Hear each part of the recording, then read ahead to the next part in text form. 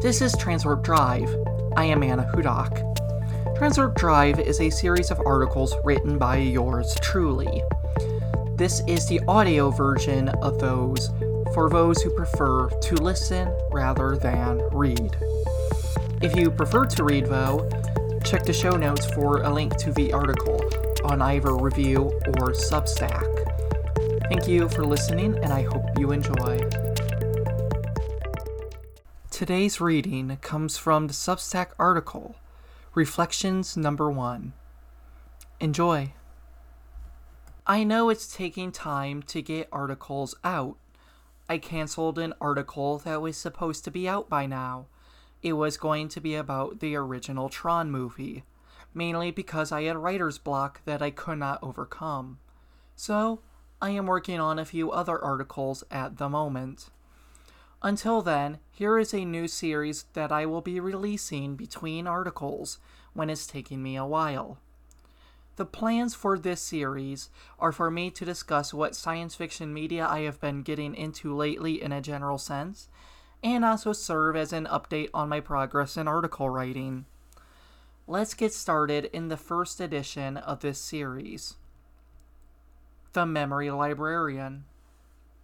I have never been much of a fiction reader, always preferring nonfiction, even as a small child.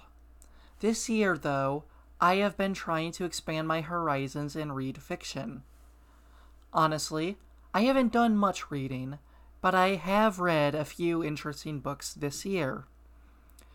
I read Noor by African futurist author Nnedi Okorafor, and How High We Go in the Dark by Sequoia Nagamatsu. I highly enjoyed both titles, and do recommend them. That was early in the year, though, and to be frank, I have been slacking off. Okay, I've read a few fantasy books this year as well, but you're here for science fiction talk.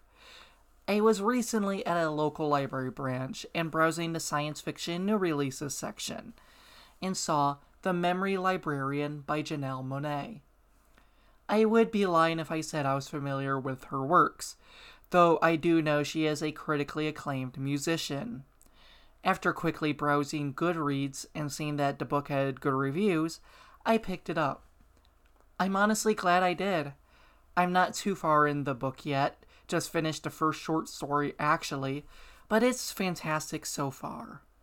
It's an interesting world, even though I'm not really sure that I understand it yet, but I also know it's a part of a series that started with her music and emotion picture. So maybe listening to the album and watching the video will provide more context to this world. I understand the message that's being told, it's just the world that confuses me. That being said, it's truly enjoyable so far, and I am likely to write an article on this. If not, then I'll just give more thoughts on it when I finish it in the next Reflections article. Monk and Robot.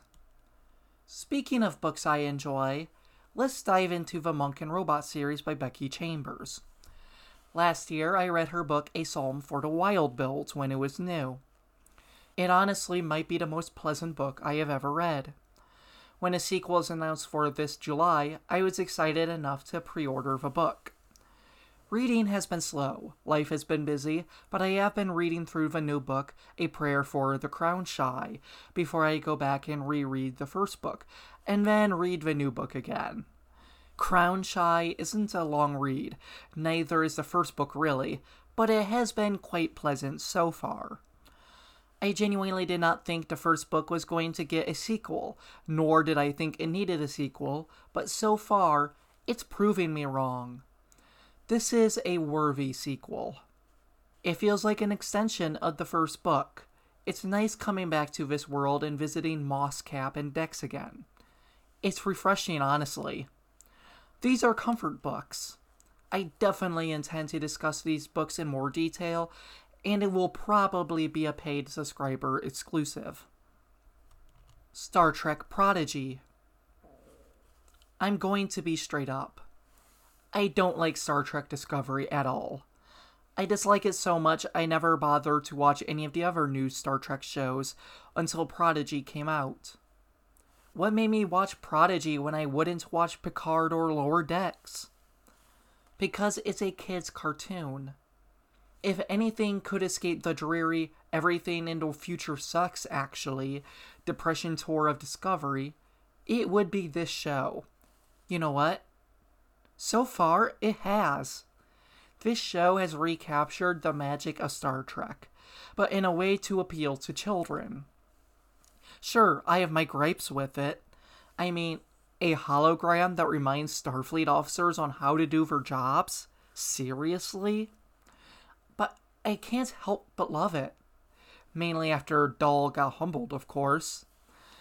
If you're someone like me who is disillusioned with Star Trek after the J.J. Abrams films and Discovery, this children's cartoon may be what reignites your faith that this franchise can work in modern times.